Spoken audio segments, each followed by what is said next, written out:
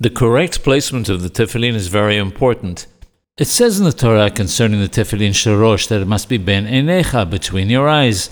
Obviously, this doesn't mean that it must be literally between one's eyes, but that it must be centered in line with the point between the eyes. It asks in the Gemara of Menachoth what between the eyes means, and the answer is that it means that it should be on one's skull, on the spot where the head of a baby is still soft. The Tosafot add that one does not have to place it directly on that specific spot, but that one can place it nearer the forehead. Proof of that is that the Gemara tells us that there's room on the head for 2 tefillin. In fact, the tefillin should not be placed further back than the soft spot. The correct place is just above the hairline, where it was when one was young.